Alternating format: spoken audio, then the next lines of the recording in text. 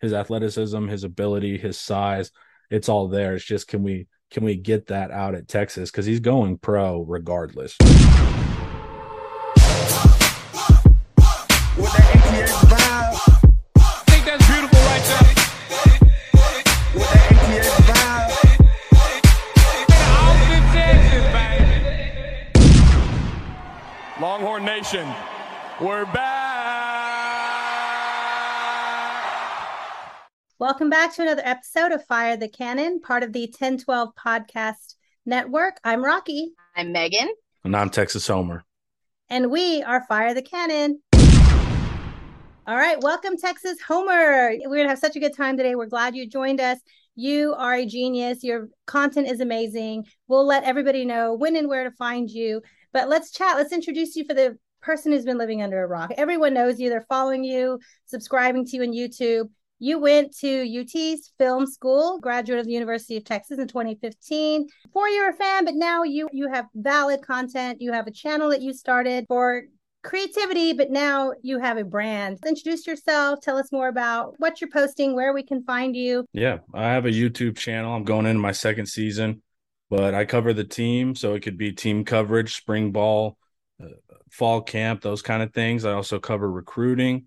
I do some short documentaries on like Steve Sarkisian's background, PK's background, Brennan Marion. And then also I do game analysis, which is my most favorite aspect of football. I really like the scheme side, the personnel side, advanced analytics, those kind of things. I think that if you have good information, you can kind of see where a game's going to go before it even happens. Not always, but you can kind of say, okay, this is how they're going to attack us. These are their strengths. These are our weaknesses.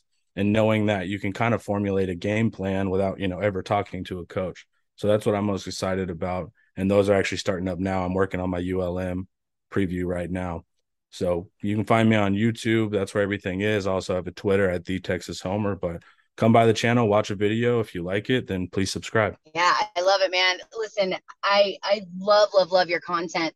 It's like every time I'm like, all right, I need to get the inside scoop. I need to see what's going on. I pop over to your channel and oh my goodness, you've just got so much detail. You've got so many insiders that join you. Again, like Rocky said earlier, the folks that don't know you, come on, y'all, you're living under a rock, right? But definitely check out the Texas Homer. I mean, it's an incredible channel. If you're a Texas fan, you got to be subscribed. That is for dang sure. You are definitely the insider, because when you want to go talk culture at Texas, you brought on Roshan Johnson. Like, it's incredible. Like, so we're going to break this down today and we'll get into it. But the last few videos you've posted, your most recent content, you broke down the offense position by position, player by player. You broke down defense, and then you talked recruiting. So we will get into those topics today. But we wanted to kind of catch up first on what's happening in Texas football, because we know we'll get right into it. Camp is happening. Sark's first press conference of the season, he said 35 of the 85 players are brand new to Texas. 57 of 85 are freshmen and sophomores. We have a young team. What did you hear out of fall camp that has sparked your interest so far this fall? Yeah, well, we had such a new team. The recruiting class was awesome and some key transfers. So it's not as simple as just looking at last year's stats and being like, okay, we're going to naturally grow or we're going to naturally take a step back. That's what's so interesting. So you have to see how the offensive line comes together, the wide receiver room. Now we'll talk about injuries later, but how that's been affected. And then, of course, the quarterback battle that appears to be closer than we thought as well. So this season is interesting from analysis because I have more questions than answers even at this point. And so I'll be just as shocked as everyone else to see how things turn out for good or for poor, because there's so many variables here that don't lend itself to going, okay, we're going to do this perfectly. This position group's naturally going to grow. It's really tough to project this season, particularly. And after going 5-7, it's good that we don't project necessarily. We want big changes to occur. But that's kind of where I'm at is, I know as much as you guys do. I have some fall camp info, but as far as like what's going to play out on the field, that's anyone's guess. Right. That's why they play the game, right?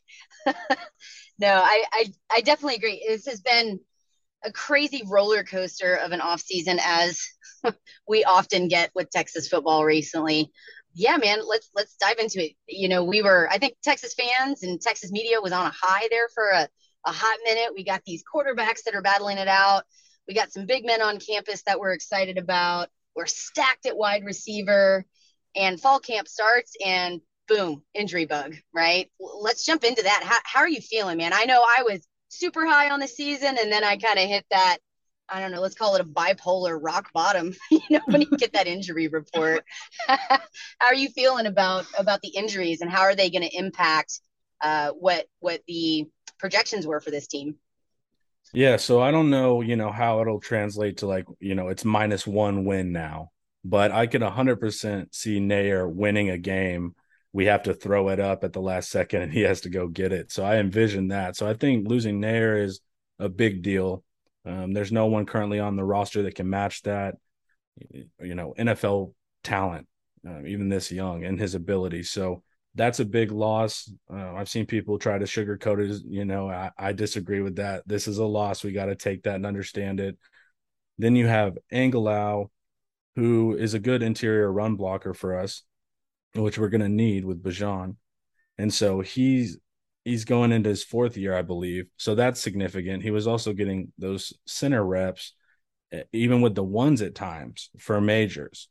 So now we lose depth there. So I think that's really significant.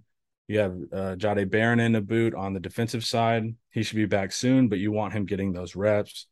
I didn't hear Alfred Collins mentioned in the presser, but I have heard reported on the other sites that he was out for the scrimmage or got hurt as well. So it's a lot of these guys that are kind of our front line, the talents we wanted to see pop this year. And so it's going to be tough. There's really no way around it. It's not ideal, but luckily it wasn't 3 days before the season. The coaches have the opportunity now to know, to scheme, and to have other people step up, especially on the offensive line. Cole Hudson was also mentioned as he got hurt, which we didn't Right. know about. He was a young freshman that was going to come in at guard.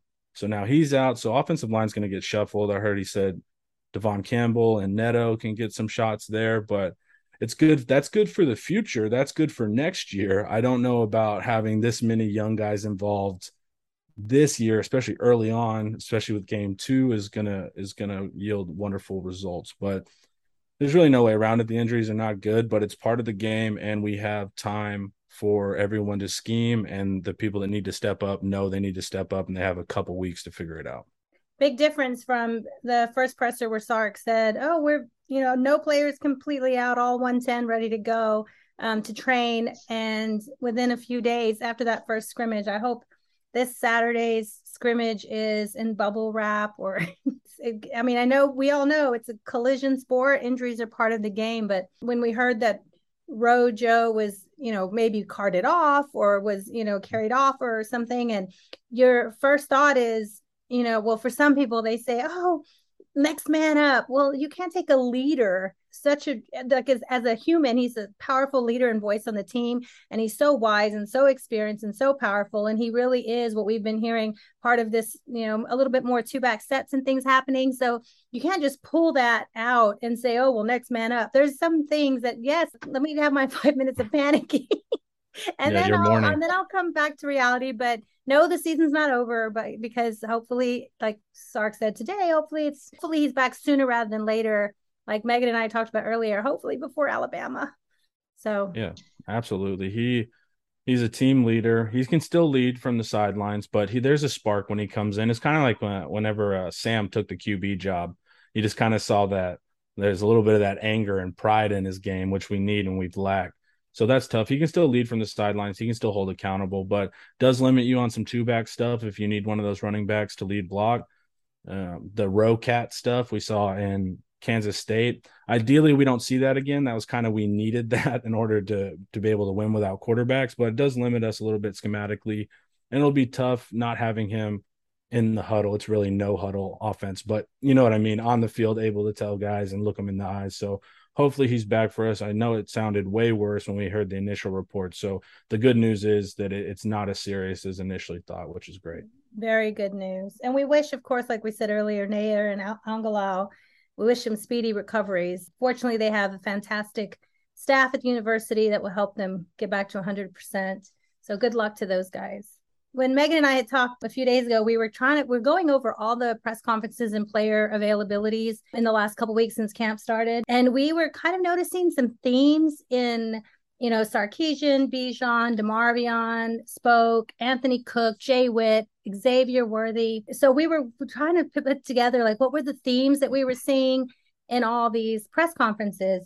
And one of the things that came up early and often was the heat and training in this heat, and like you can't change the weather, right? Here's Demo. He gave us some interesting insight on the team's philosophy on training in this heat. Yes, sir. That is the plan. Coach Sark talk about it every day. When we think about it, we really got an advantage on a lot of teams that don't get to experience this 100-degree weather like we do. So it definitely hurt going out there, but we know that this is only going to help us in the long run, because come September 3rd and 10th and on there, it's going to be hot when we can't control that. So it's basically just going out there knowing that we cannot control the weather as much as I wish I could, but it's.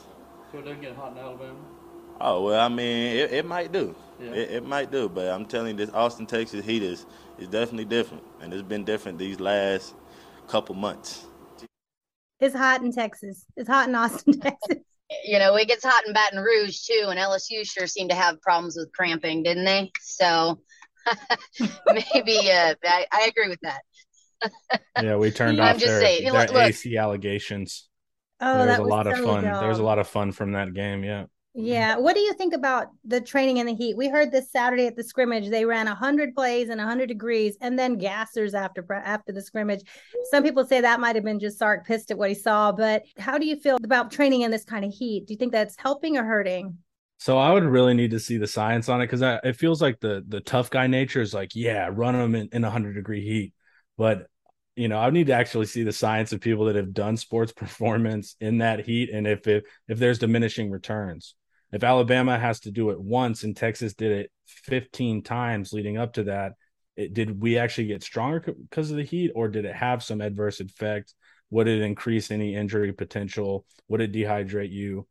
So yeah, the tough guy side of me is like, yeah, we don't care if it's 110, but I would need to see the actual science behind it. I do think it's an advantage, but we struggled late in the season when it was 85 as well. So the heat it's good, and we definitely need to be prepared for it.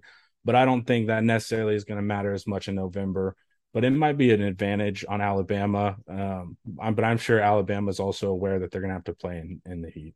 Yeah, I mean, Saban isn't dumb. He knows it's going to be hot in Texas. I don't think that's a revelation for anybody. But I do think there's something to be said. I'll tell you, when you're out there working outside, and even folks that have outdoor jobs, right? You do that for a while, and then you go back into a cushy office job. All of a sudden, you try to go back out and work outside again, and you're just not acclimated to it. You're not used to it. So I agree in the sense I do think there is a good advantage there for Texas, but we do need to be cognizant of that injury bug, right? Something I wanted to bring up when we were talking about that a little bit earlier. Do you think that DKR being a turf field, now we know it's super advanced turf, it's not like the old 70s rock hard concrete AstroTurf, but it's still turf. Is that affecting Texas with these soft tissue injuries that we're seeing? Or is this just kind of freak of the game, weird things happening?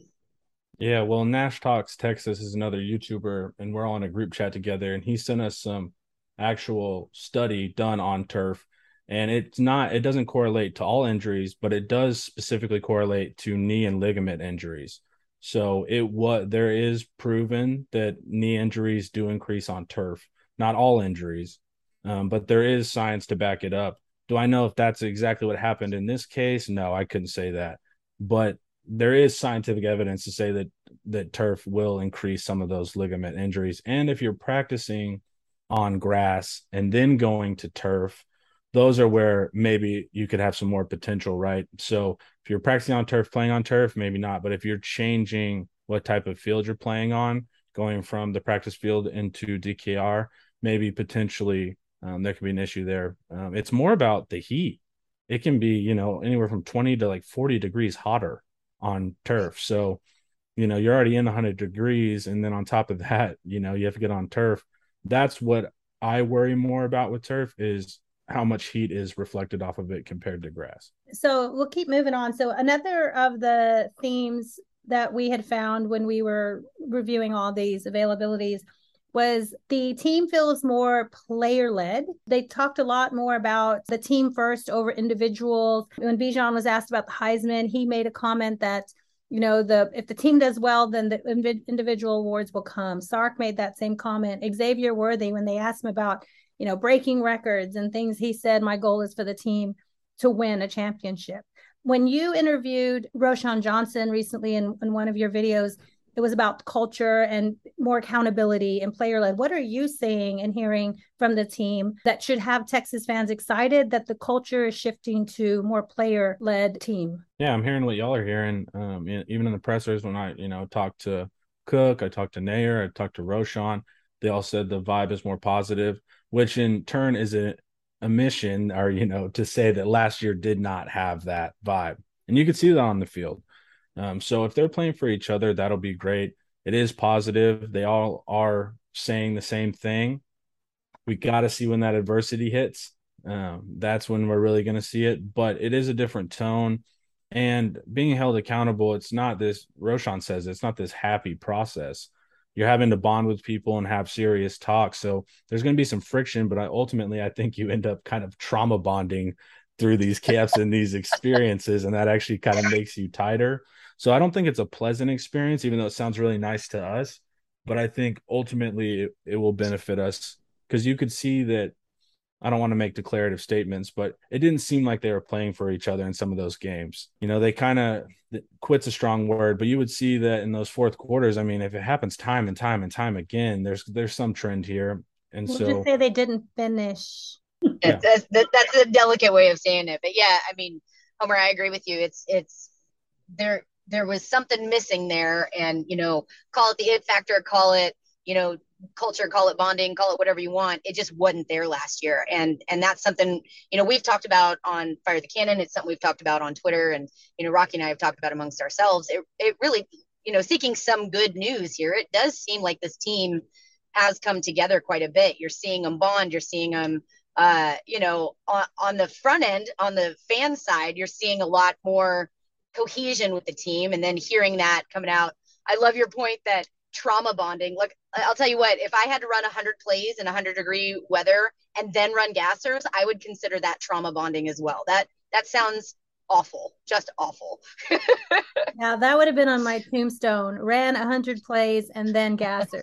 Yeah, for real. And they are closer. They hang out more. The big thing that Cook would tell me too is defensively, he's like the different position units are hanging out, and there's mixing. It's not just safeties hanging out with safeties and D-line with D-line. You're naturally going to hang out with your position and form stronger friendships there, but they are crossing those boundaries, and especially from offense to defense, teams can be very siloed. I mean, they're scrimmaging each other. There's a competitive aspect even within the team. And so that they're able to bond across the sides of the ball, across positions.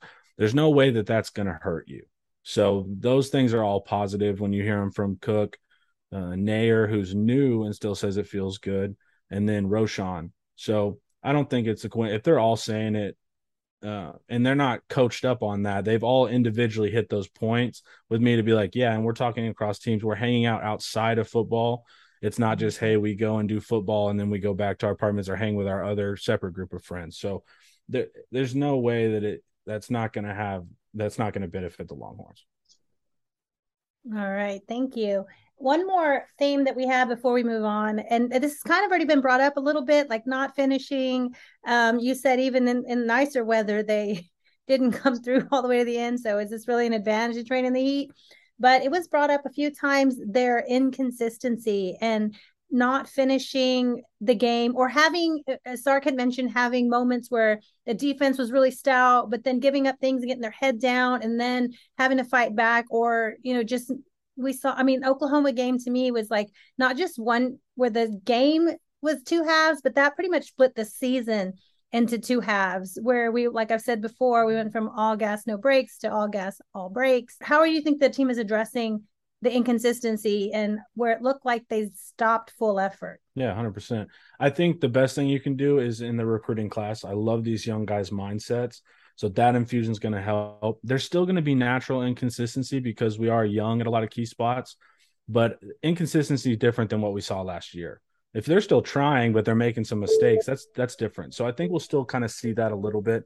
But I really think the young guys coming in, I think the transfers, largely the transfers that they brought in are pro social and are going to help the culture. But and some of the older guys phasing out, right? Some of the people that we lost to the transfer portal, you know, Sark probably had to have some hard conversations and say, hey, I think it's, you know, you might want to head somewhere else. So I think that's going to help. Just the actual human beings and their personalities you have in there are going to help with into game stuff. And like I said, that younger class, they've kind of went through it where they're, you know, every class wants to bring Texas back. We've seen that and heard that before, but their specific group is more interesting because they know that other classes have said that, but they came in young, Finkley, Banks, those young guys, even the guys that are in third and fourth string right now are all getting really positive praise and having that mindset. So I think that's what ultimately help late in the game. You have to like each other at the end of the day. You just do. You're going to work better with people that you like and that you're friends with. So I think we'll see some improvement there. I don't know necessarily consistency because we're young, but I don't think we'll see the same woes of something goes wrong in the fourth quarter and then we kind of see it collapse. There are a couple different ways to look at consistency too, the way that I see it. Yeah, I mean, obviously you want to see that consistent, solid play every game. You know, we're not giving up the big plays. We're not, you know, we're playing hard. We're doing that. But to me, another aspect of consistency is the effort that's given, right? And I think that's kind of what came into play last year is it wasn't a consistent effort all the way through the game, all the way through the season. And it seems to me that that mentality has changed very much into a place where all these players, young players too, like you said, you know, this young blood mentality coming in and they're hungry, they're dogs, they want to fight, right? And I think that's just going to make the rest of the team better. And that mentality kind of working up and amping up, staying consistent with their efforts all the way through, I think is going to make a massive difference in this season. Hopefully that competition, that young hot competition is going to light a fire under the upperclassmen, even though we don't have a ton of them. So let's go ahead and get into the roster. So on your Texas Homer YouTube channel, like we said earlier, you broke down offense, you broke down the defense, and then we'll get into recruiting in a bit. But let's go ahead and talk offense. We know there's a QB battle. And for some people who are saying, oh, it's yours, no, just it's all formality battle. No, it's a real legit battle. And word was Hudson Card came out of that first scrimmage ahead a little bit. What are you hearing? I'm hearing the same. That Hudson knows the offense better right now. He's older. He knows the offense better. He's taking care of the ball more than Ewers is. Ewers is young and a natural gunslinger. So he's naturally gonna go for it, and you're gonna get bit a couple times as a young player. So I hear that Card has more control of the offense. He's able to keep it moving a little better. On the flip side, when Quinn makes his successful throws, people are in awe. So you see that ceiling with him. But currently, ceiling is a fancy word for potential. So we need to see what are you doing today. And so I think Card is ahead today. He's older. He had the experience of last year. You know, he doesn't want that experience again. So there's motivation also in Card's camp. So we'll see how it plays out. I don't know who the pick's going to be. I don't even have, even behind the scenes, I don't know the tip on who it's going to be. But Quinn makes you say, wow, but you can't trade that wow for a bunch of interceptions either, especially early in the season going against Alabama. So it's definitely is a real battle. There's no denying that Quinn has the higher ceiling there and the higher NFL potential, but ultimately that doesn't mean much at this current moment when deciding the quarterback. You brought up Alabama early in the year, right? And do you think that's factoring in Alabama? We've had this circled on this schedule. And look, I know every coach can say one game at a time, we're focusing on this. We're ready for Alabama, right? Texas, everybody's been waiting for this matchup for a minute. Is that going to go into the decision for the coaches on who to pick for? You know, you mentioned Card is showing more maturity. Obviously, he knows the scheme a little bit better because he's been there. Does that factor in? Does the Alabama being game number 2, does that factor into the decision on who becomes QB1? I don't think the coaches would come out and say that, but absolutely at the human, they're not going to say it in the press conference, but absolutely Alabama is, everybody knows that's coming. Now I've heard weird things where it's like, yeah, throw one quarterback out for Alabama and then let the other one take over after that, like a weird sacrifice, and I'm like, no, that's not what's going to occur at all. But, and Sark said that if you're worried about protecting a guy in one of his pressers, then that's the wrong guy. But it is absolutely, you're going to need an incredible effort to beat Alabama, and you're not going to be able to do that throwing interceptions, turning the ball over, even fumbling with the running backs. So, yeah, if you want a chance to beat Alabama, you're going to need to take care of the ball. But then Quinn also, so that goes to point towards Card, right? But then Quinn on the other side is high flying, and you saw their secondary get tested against Georgia. Now, guys were hurt, but you saw that you could throw it over the top on him, and Quinn gives you a better opportunity there because Card does still seem to struggle with the deep outside throws, even in camp currently. And Quinn doesn't seem to struggle with that. So it's a tough competition. It's tough for Sark to be like, well, do we go with the more volatile guy, but he could also give us more of a shot? Or do you want to go with the guy that's going to be the safer option, but you might have less explosive plays? I mean, it's tough, but Alabama is absolutely looming on their minds, regardless of what anybody says. Especially with that record of former assistants who are now head coaches who try to take on Nick Saban. This is what Sarkisian himself said about what he's looking for in the QB battle, how he's going to pick his starter. Execution, decision-making, accuracy, leadership, body language, understanding the special situations that arise in the scrimmage, third downs, red area, 2-minute drills. There's going to be a lot of different scenarios that come up, and how they manage those situations as they show themselves in the scrimmage, as opposed to in practice when we're going to do a drill. Red area, and we're in the red area. When you're playing football, it could be a 3rd and 9 situation, which you got to tap into. You convert it, now all of a sudden you're in the red zone. And so your brain has to shift to what is the situation that we're in. So that a lot for the quarterbacks that way, but that's overall for a team. We're really trying to understand the situations that make up the game. The quarterbacks are the ones at the forefront of all that, of understanding that and operating at a high level when those situations come up. So he's putting a lot on them, right? So maybe that gives a little bit of more advantage to Hudson Card because he's looking for a lot more cerebral. And like you said, and in your breakdown on Texas Homer YouTube, you had said a good comparison was Brett Favre with Ewers, that you're going to get the gunslinger and the chance taker, and it's going to be, you're going to live and die by that, right? Like if you had to bet today, who's starting against ULM? If I had to bet today, it's still really hard to bet against Quinn. I think there's a human nature element to that the upside is just so appeasing. And we saw a Card last year, right? Quinn's the new shiny toy, and we kind of naturally go to that. His arm ability too is crazy, but Card can absolutely win this. And so that's where, and he won scrimmage one. He did have an interception, I believe, but everyone said he was in more command of the offense. And so he can absolutely win this. I still think Quinn is going to have to actively make Card not pick him, or Sark not pick him, by throwing interceptions. If it was equal right now, I think your pick would be Quinn. I think it would be announced. So if Quinn's not there, it's because he doesn't know the offense yet. He's young. It's not a bad thing. And he's a risk taker, which can also be a really cool trait. I think Card struggles.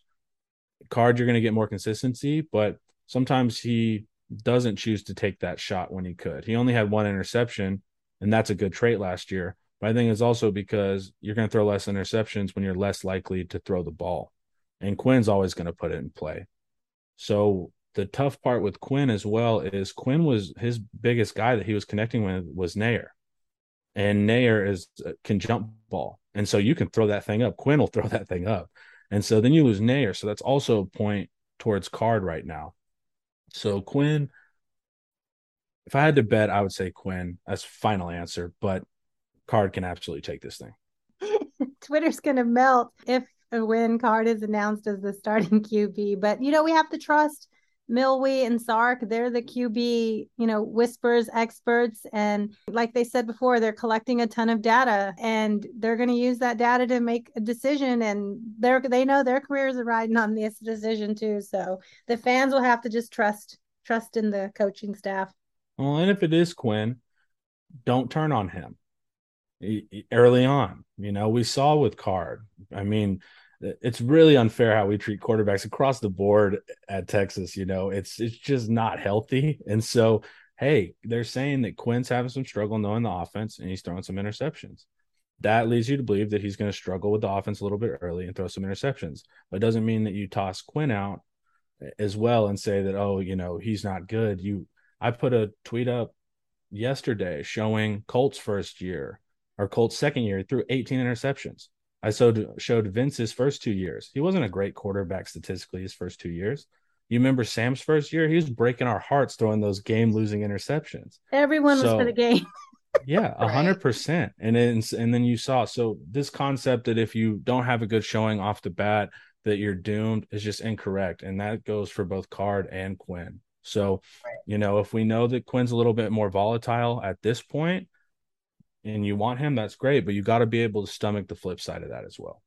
Okay, well, let's keep moving to the offense. Running backs. Everyone's talking about a Heisman candidate. If you want to bet, if you're a betting person, you can put money on Bijan Robinson for Heisman. But Rojo is injured. What are you hearing about that? How that injury might affect the running back room? Yeah. So if you do a two-back stuff, Roshan can help you lead block for Bijan. So that kind of limits that there because your other option would be Keelan, and Keelan's not a lead blocking back type.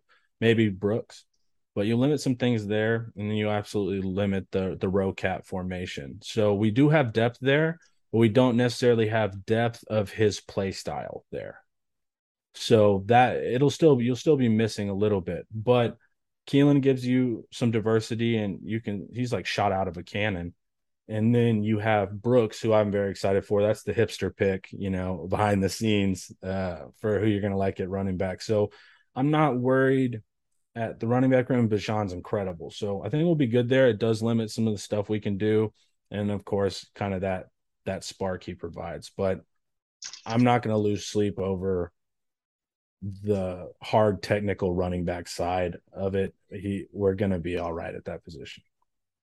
Yeah, I definitely think, running backs, we are fortunate in the sense that we are stacked. We've got a lot of talent there. And I love that you said it was a hipster pick to go with Brooks, because we've been hearing the same thing. Brooks has had a really good camp. He's doing really well, making a lot of progress, and people are quietly getting excited about him. So, we want Rojo back as soon as possible, but hopefully Brooks takes this as an opportunity to step up and show what he can do and really grow at that position as well. We talked about Rojo's injury. We are missing now at least 2 wide receivers. Nair, we talked about with the knee injury. Hall out indefinitely for violating of team conduct. We all heard about his car getting a boot and him trying to handle it. Sark said again in the presser that was his being suspended indefinitely wasn't this one event. It was a culmination of events or things that have been lining up for that. So people freaking out over a suspension. Oh, it's the parking people at UT. Yeah, the UT people parking people suck. But apparently this was more than that one event. We know we have Xavier Worthy and Jay Witt ready to go. Tell us about the positions and who needs to step up. So Nair is your traditional boundary receiver, also known as an X receiver in most offenses. And so that's your bigger wide receiver. He can get more one-on-one opportunities. He's better on the goal line. He's not your fastest receiver always. That's normally your field receiver, like an Xavier Worthy. But that's the big guy that can jump up and catch the ball. So I've heard people say, well, Nair went down, so we need Brennan and Savian to step up. We do, but those are slot receivers. That's not the same position. So we need the people that actually have to step up here in this scenario. For Nair is going to be Casey Kane, Troy O'Meary. You could do that with Hall too. I'm sure now with how things have gone, we'll see him back sooner than initially expected. So that'll be good if we can get Hall in there. But we need a big body guy like a Nair to take that. And then of course Sark said today that Whittington and Worthy are cross-trained to play other positions, which is good. So you could potentially move Whittington out to the X there, and then that does open up more room for the slot, like a Tariq Milton, Brennan Thompson, Savion Red, who we've heard a lot about. So that's the way you can get more of those slot guys on, which we have more depth with right now, young depth. But ideally, you would have Kane, who Sark, I believe, said today was a pleasant surprise.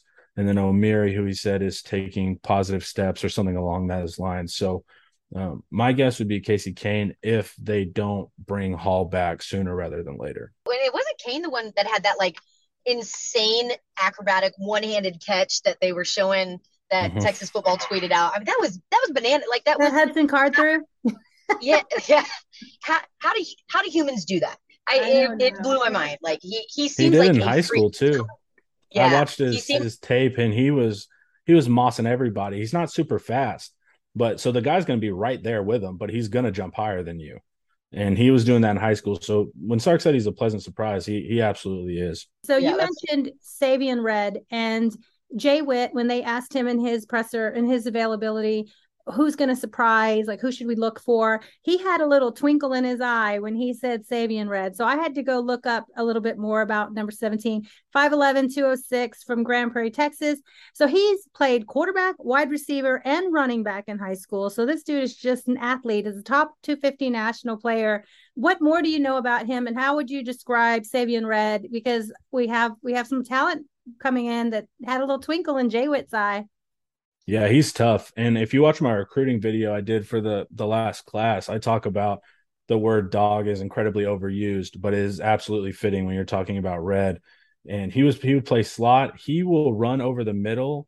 He has no fear. He'll catch that ball. There's a linebacker who can take your head off. It's more that he's looking to hit the linebacker.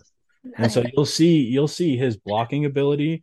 You'll see that he won't go down. There's one specific clip that you can see on the video. It's crazy. He makes contact like 5 yards out. It takes him another 15 yards or so to actually take him down. There's three or four guys.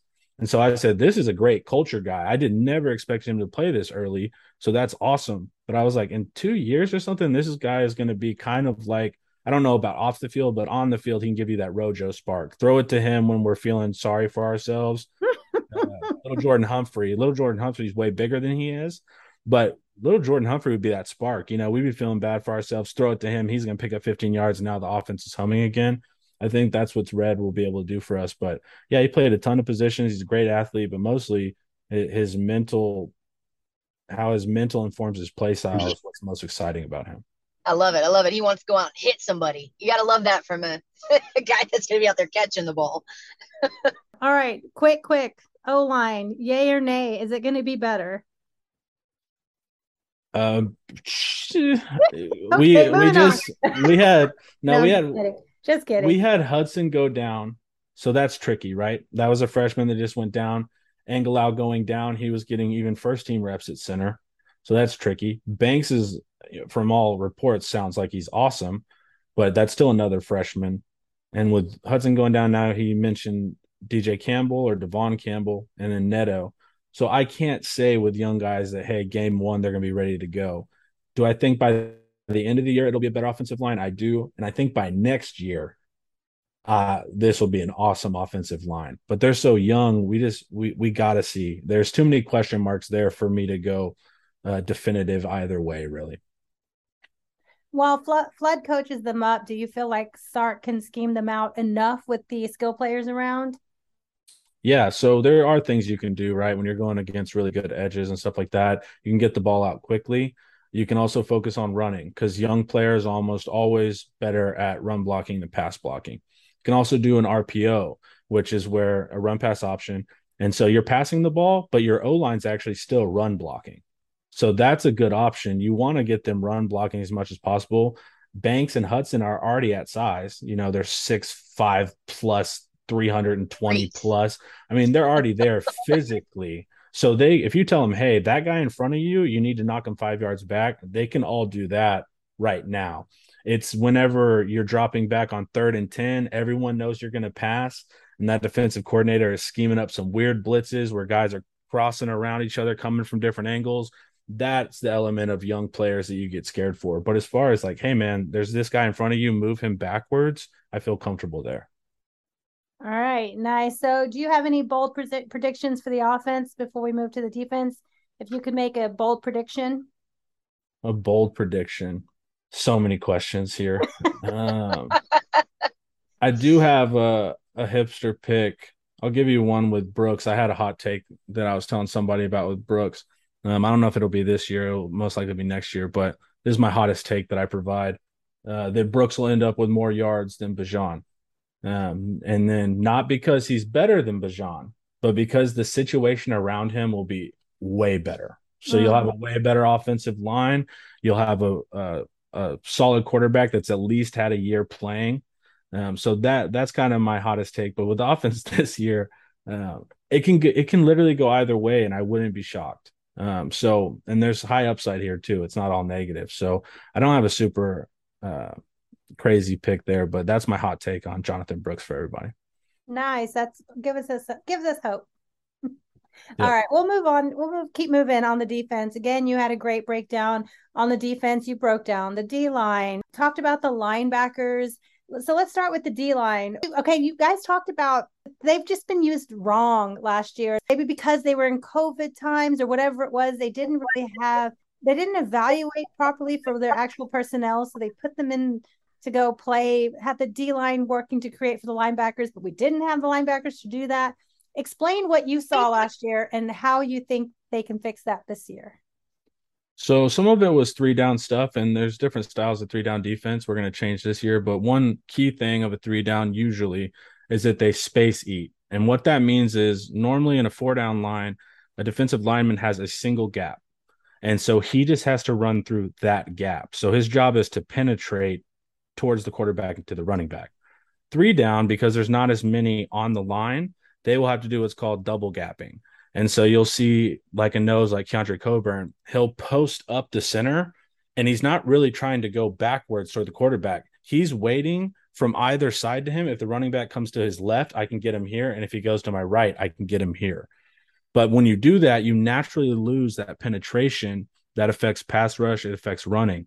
And so that's what we mean by that we didn't feel like they were used properly because we felt like a single gap defensive line set was more effective for our players' styles. And so they needed to actually have one gap. Hey, man, this is your assignment. Go attack it. There's not a bunch of reacting or standing still and looking for an outcome. And that works. That three down defense works effectively when you have really good linebackers, particularly very smart linebackers that know the scheme and are skilled and trained like a Baylor. Our guys, not it's not that they're not smart. It was a brand new scheme, and that's really hard to do that early. And so this year we hope to see what's called a 3-3-5, and it's the same as a three down defense, but instead those defensive linemen have a gap, and now the run and the linebackers have a gap. So it's you're not reacting. Everyone's going to a certain gap, and so you get some of the advantages of a three down, but it's more like a four down. And so that's kind of the whispers behind the scenes that we might try something like that. There's no guarantees. I'm sure Sark doesn't love when I talk about it, but that's ideally what we want. We want our defensive line to be able to penetrate and attack, and we think that'll improve pass rushing, which was the major issue last year. Alfred Collins, you guys said he was the top NFL prospect right now for the defense. Like he projects. What excites you about Alfred Collins? So there's the physical pedigree, right? His height, his weight is already there. He's plus 300. His arms are long, meaning that he can reach out and grab guys. So when we're saying the NFL is more looking for pedigree and what we're talking about, like physical, their body, right? But we also saw not last year, but the year prior, his crazy interception with Colorado where he jumped back and intercepted At the it. Alamo Bowl, yeah. Yeah, that freak athleticism, that's what pops off the tape. Can he do it consistently is we'll see if that'll matter at Texas. But as far as the NFL, they're going to absolutely love his athleticism, his ability, his size. It's all there. It's just can we get that out at Texas because he's going pro regardless. That's exciting because we need these young people that are coming through Texas coaching because it matters when you put people in the NFL. So that affects recruiting a lot. So that could be seeing players like Collins maybe after this year. I don't know. Do you think he needs 3 years or 4 years? What do you think? It depends on if that injury that we heard reported is significant or not. And so that's really what it would be. If he's out for a while, maybe he comes back. But if he has a good year this year, he can absolutely go at the end of the year. Yeah, definitely. We want him to get healthy, want him to be good. And Rocky, you were saying something that made me remember some. It does matter. Getting players in the NFL matters. That helps recruiting. That helps. Everybody's looking at that. And I saw an account tweet out that Texas's last first round NFL draft was Malcolm Brown in 2015. So that's a pretty significant break to have somebody go in the first round. So, do you see Collins as a potential first rounder, if he comes back healthy? So he has the physical ability to be a first rounder, but you also have to show out as well. So it's dependent on play. I if he gets a bunch of sacks and you want to showcase what you can do. He hasn't really been able to showcase since freshman year, especially when you don't have that penetrating defense. But if we get that defense, he'll be able to showcase. I don't know about first round. I'd have to talk to the NFL guys. But he's an NFL player, and if he balls out, then he'll absolutely has an opportunity to be an early rounder. Let's keep moving. Linebackers. I'm excited about Jalen Ford. Statistically, is one of the top producers right now. Who are you looking at for the linebackers? Because I'm really excited about Jalen Ford. Yeah, I agree with you with Ford. We need a true middle inside linebacker, kind of run stopper. And that's what I'm most excited for. DeMarvion, that's not his primary role. And so he's really athletic and he can come down in space and all that, but he's not a run plugger. And so we need that in Ford. Been really excited what we've heard about Diamante Tucker Dorsey. We've heard of his stats at James Madison last year are crazy. Like his stat lines, he's getting interceptions, PBUs. I mean, he's doing everything you can do as a linebacker. And so that shows to me not just athletic ability, but intelligence. He's consistently in the right place to make plays. So I'm really excited what we're hearing about him, and we're hearing really positive things there. If Ford and Tucker Dorsey are able to take the linebacker spots, then that helps DeMarvion in his new edge role that we hear about. So we want to hear that. And then that way, DeMarvion, who's really good at penetrating, going through the middle of the defense or even coming off the edge to make sacks because he's long and athletic, he'll be awesome there. So we want to hear that Ford has middle lockdown, and then we have Tucker Dorsey that has weak, or David Benda is improving there as well. And that allows the coaches to do some cool things with Overshown and generate pass rush and generate unique blitzing. Do you like the depth right now at linebacker? Do you think it's enough to get through a season? I do not like the depth, but I think it's enough to get through the season. You have David Benda if there's a weak middle. It'll be interesting. Brockermeyer, we got to see with the ACL. It's been about a year. He still might even be an option. And then Jeb Bush always confuses me because I'll hear him with the linebackers, and then I'll hear him with the edge. And so I don't know where he's exactly at right now, but he could potentially help you in the linebacking core. But no, the depth is not good there, and that's why it's a big focus on the class. But as far as our frontline starters, I feel better about them this year than last year for sure. Are there any young guys that you see that you think are going to get significant playing time, defense wise? Who do you think? Gilbo gets a lot of praise at nickel or even corner. Terrence Brooks was a little bit confused during the spring game, but he's young. But he could do some cool stuff. BJ Allen at safety could get some good reps. I think he's probably the truest safety we have on the roster, including everyone on the roster. Because you saw we had to move a bunch of former corners to fill out safety. So I think BJ Allen could be really interesting. Terrence Brooks, Jalen Gilbo. Those are probably the three. I'm trying to think defensive line wise. Jamon Tapp is getting good reviews. Jere Bledsoe was too, but he got appendicitis, so that was a bummer. It's amazing how you remember all. Yeah, and then Finkley, it's full-time job. Oh, Justice Finkley, Yeah, yes, and then you have youngin. Finkley. So there's some young people out there that I think could do a lot of cool stuff. I don't know about starting, but getting some good reps, and then we see them as our starters in year 2 and year 3. Absolutely. All right, you mentioned moving players around. One player that went from corner to safety, Anthony Cook. And we've complained about this screaming from our seats, why they play so far off the receivers, the corners when they were at corner. And they talked about more pressure. And Sark talked about it too, like playing more man up, closer to the line. But they also talked about the risks of the challenge of playing that tighter coverage, that you risk right over your head. Why do you think they went with that looser off coverage and now they're switching to the tighter coverage? They talked about trying to get more of a pass rush and pressure, and it all works together. But do you think it was crazy that they were so off now? Do you like that they're going closer? What do you see? So off ball corners is a totally reasonable scheme, and you see it in the NFL. It would bother me when they were off on third downs, where you're like, hey, we know he's running to the marker and we're still playing off. That's the situation, some situational elements I do not like. But as far as playing off, that's a totally valid scheme. It actually generally can help your corners because they're staring at the quarterback. So in theory, you get more interceptions when you play off. That didn't happen, but in theory, it actually gives them time to read and react. So it's absolutely valid. But philosophy wise, personally, I always like tighter coverage. I'm high risk, high reward. So I like you're gonna get balls thrown over your head. You're gonna see touchdowns when you play that close. Because if you get beat and can't recover, it's gonna be an issue. But you're gonna be able to. The problem with playing off is you're always letting teams get 5 yards almost automatically.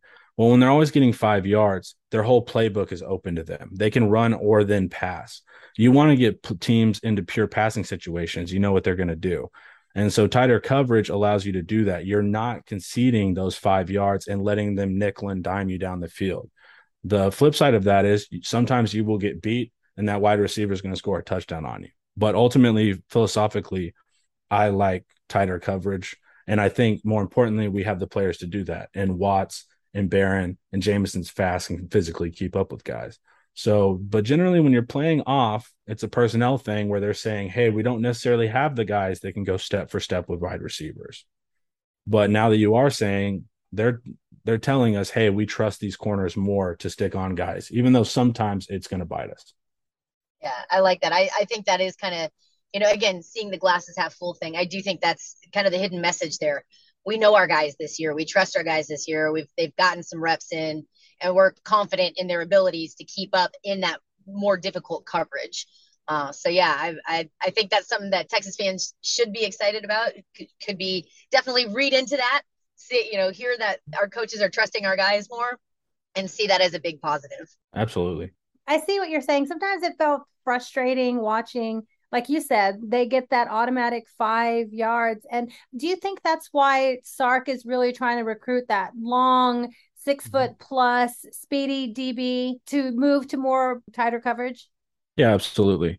That body type can defend jump balls. And if you're defending a jump ball, you're naturally going to be right next to the guy. So that hence man coverage. And you're also going to be physically big enough to shove receivers backwards.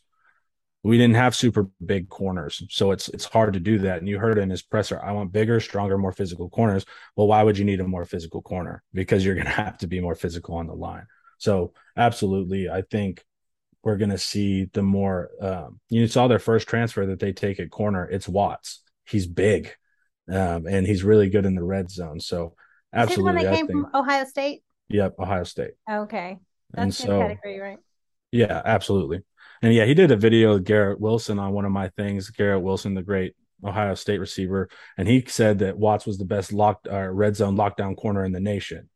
And so Wow. that kind of stuff is good when you're in the 10-yard line. Now, I don't know, players like to hype each other. I don't know if that's 100%, but what he's saying is that, when it's 10 yards, we're not going to play off. Watts is going to be all over you, and it's going to be a fight for you to catch it. We're not going to concede balls anymore. All right. Do you have a bold prediction before we move on? A bold defensive prediction? I know you had pointed out that we were 52nd ranked last year. Yeah, and advanced. Yep. Yes, in advance. And was it a 100 total defense, ranked 100? Was that? Yeah.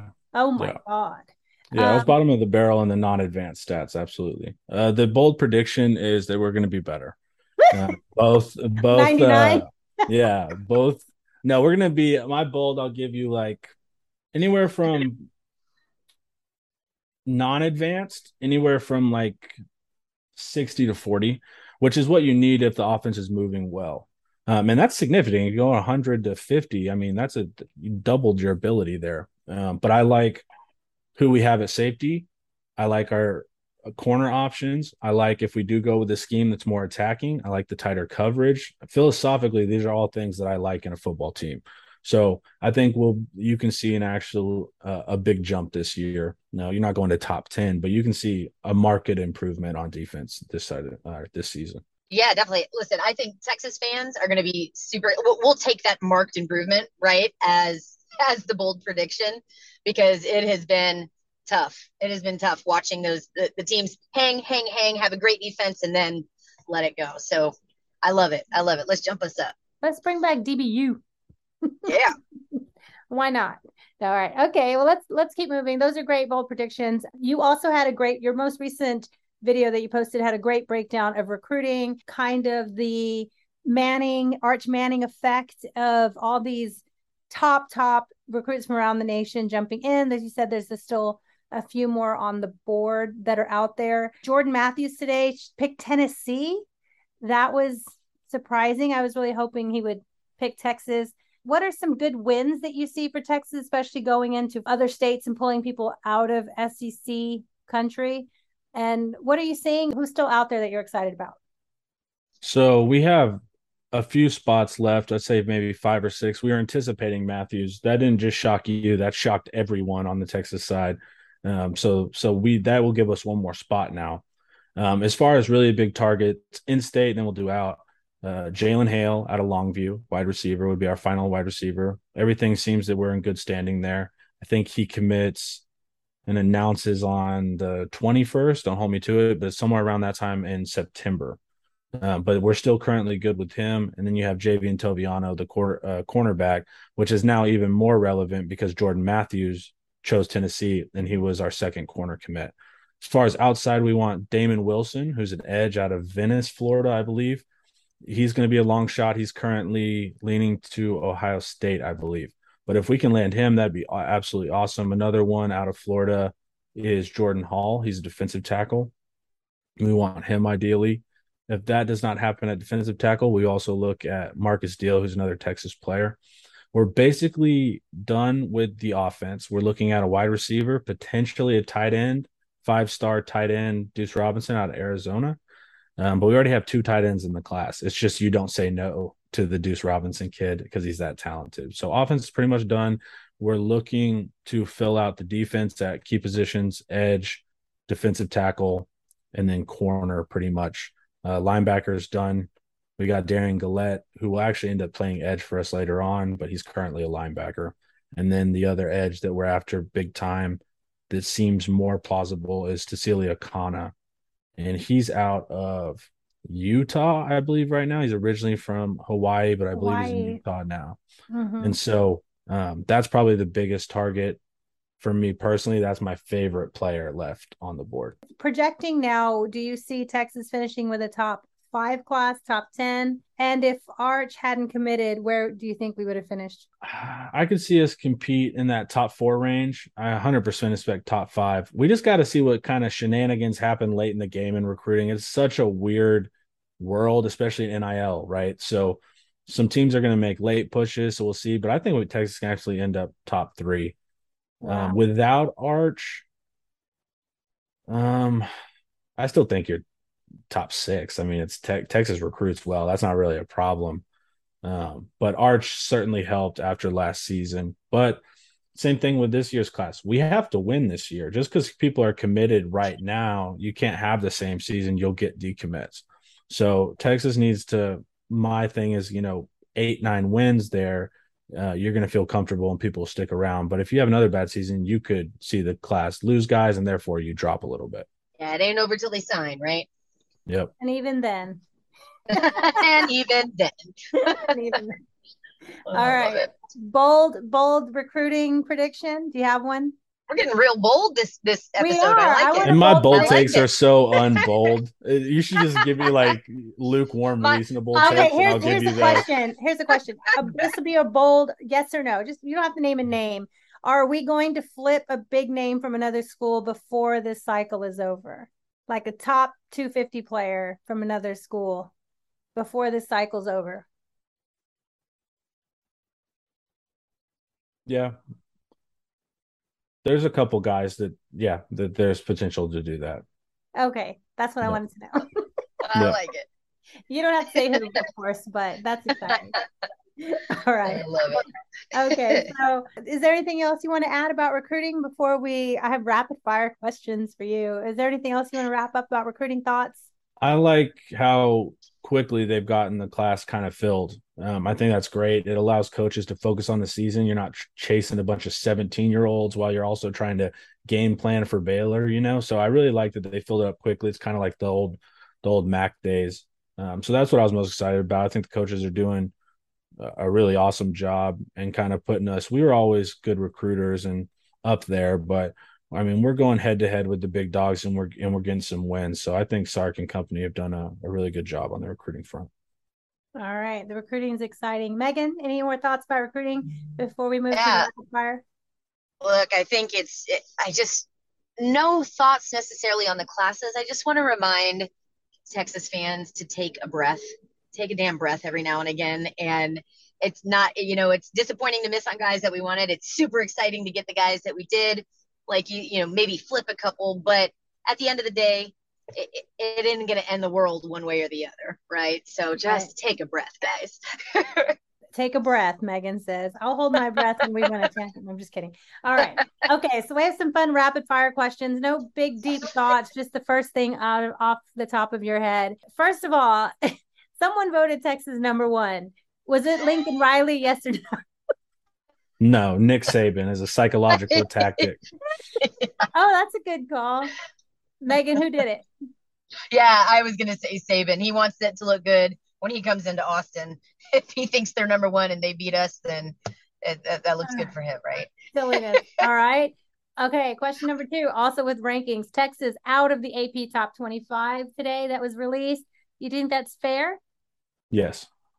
Absolutely. 0 question. We finished 5 and 7 for God's sakes. Like, I know, but we always finish 5 and 7, and we're always still a top 25 team. I think they've given us the grace period's over after 11 years. I've seen the media shift.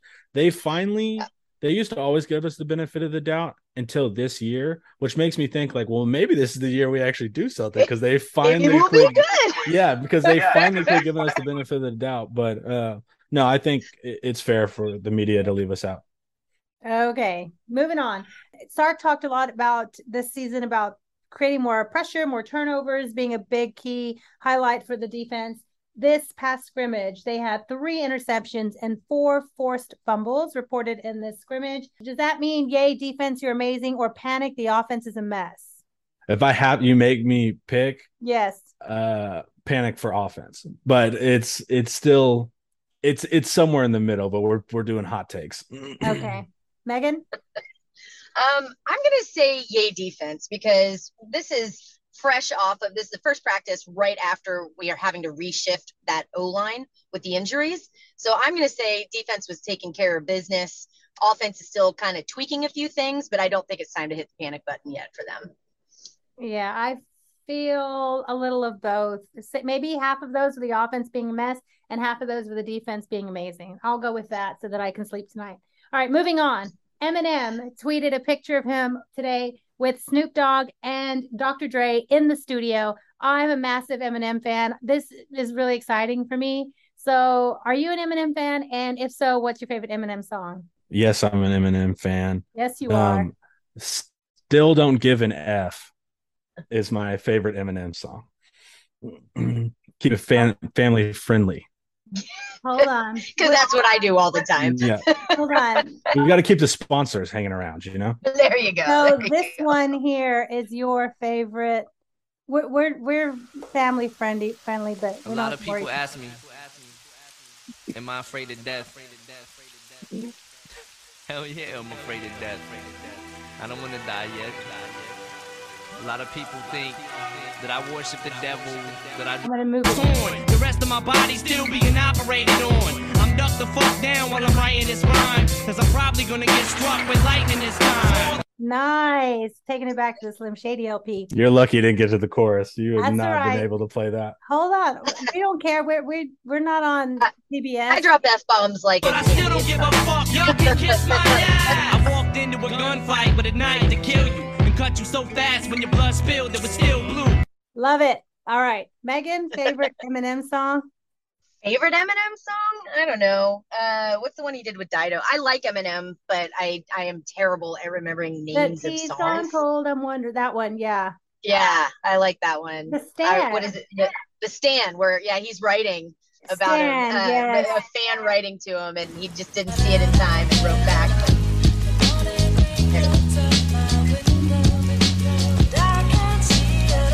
Oh, good call. All right. I'll tell you I think one that doesn't get enough love from Eminem. Yeah. It's been a ride. This is the Heavy Lift Day song. I guess I had to go to that place to get to this one. Now, some of you. All right. That's solid. So, That's Eminem, solid. new That's music. solid. I'm excited. All right. Last rap. That wasn't really rapid, but last rapid fire question. Jay Witt said he should be sponsored by ice cream. He used to do Bluebell. Now he does some gelato stuff. And that's the thing he can't not stop doing, right? That's his vice. Are you an ice cream person? Last question. Are you an ice cream person? And if so, what is your go-to? Yes, I had a vanilla cone from Dairy Queen today. Nice. And that's my go-to. Yes. Chocolate dipped? No chocolate dipped. I'm a Puritan in that regard. Okay. Yeah. Oh, ice cream all day. That's like one of the only sweets that I consistently like to have. And if you will always find Bluebell Texas two-step, the cookie two-step in my freezer. The one that has chunks of cookies and then also cookie dough. It is cookies and cream with chocolate chip cookie dough in it. Like, come on. Sounds good. Yeah, I'm not the biggest ice cream person. I'd rather have a cookie, but I do like Amy's ice cream, Mexican vanilla, but you have to smash in the Snickers. Because if I'm gonna do it, I'm gonna do it right. So Yeah, that's my go-to is I miss Amy's ice cream. Yeah. What was that? Amy's It was right by my apartment when I was in school. And so I miss Amy's a lot. I mean, now it's like $9 for the little tiny cup, but that's why it's worth it because it's real good ice cream. All right. Good job, everybody. We covered a lot. A lot. Covered a lot. And thanks, Homer, man. We always appreciate your insight. You always bring a lot with your analysis to the game. You got that inside track. And I like the flair that you bring. I mean, really, y'all, if you aren't subscribed to Homer's YouTube page, please do. It's well worth it. You get so much information, man. Can you tell them one more time where they can find you on YouTube? Yeah, just go or YouTube Texas Homer, and you'll find all my videos. You'll see my little orange icon, a little skull head with some horns coming out of it. But yeah, you can always find me on YouTube. I was letting you know earlier before we started recording that your content is amazing. Not only do you have incredible guests with really good inside information, and you're a smart guy, but you spend so much time putting the videos and the photos and the clips together. It is like a really well-produced show, and I enjoy it. And like Megan said earlier, when I need to get caught up or find out what's going on, or what am I missing, or what do I need to be thinking about, I go to your content because it's legit good content. And I'm glad you're out there doing this. And congrats for making it like your gig. Yeah, that part's been awesome. Yeah, just to study Texas football all the time. Mm-hmm. Good job. Congratulations. Thank you for joining us. You're so incredibly smart. We're happy to have you. And we look forward to more people. Maybe they hear us and they go find you now.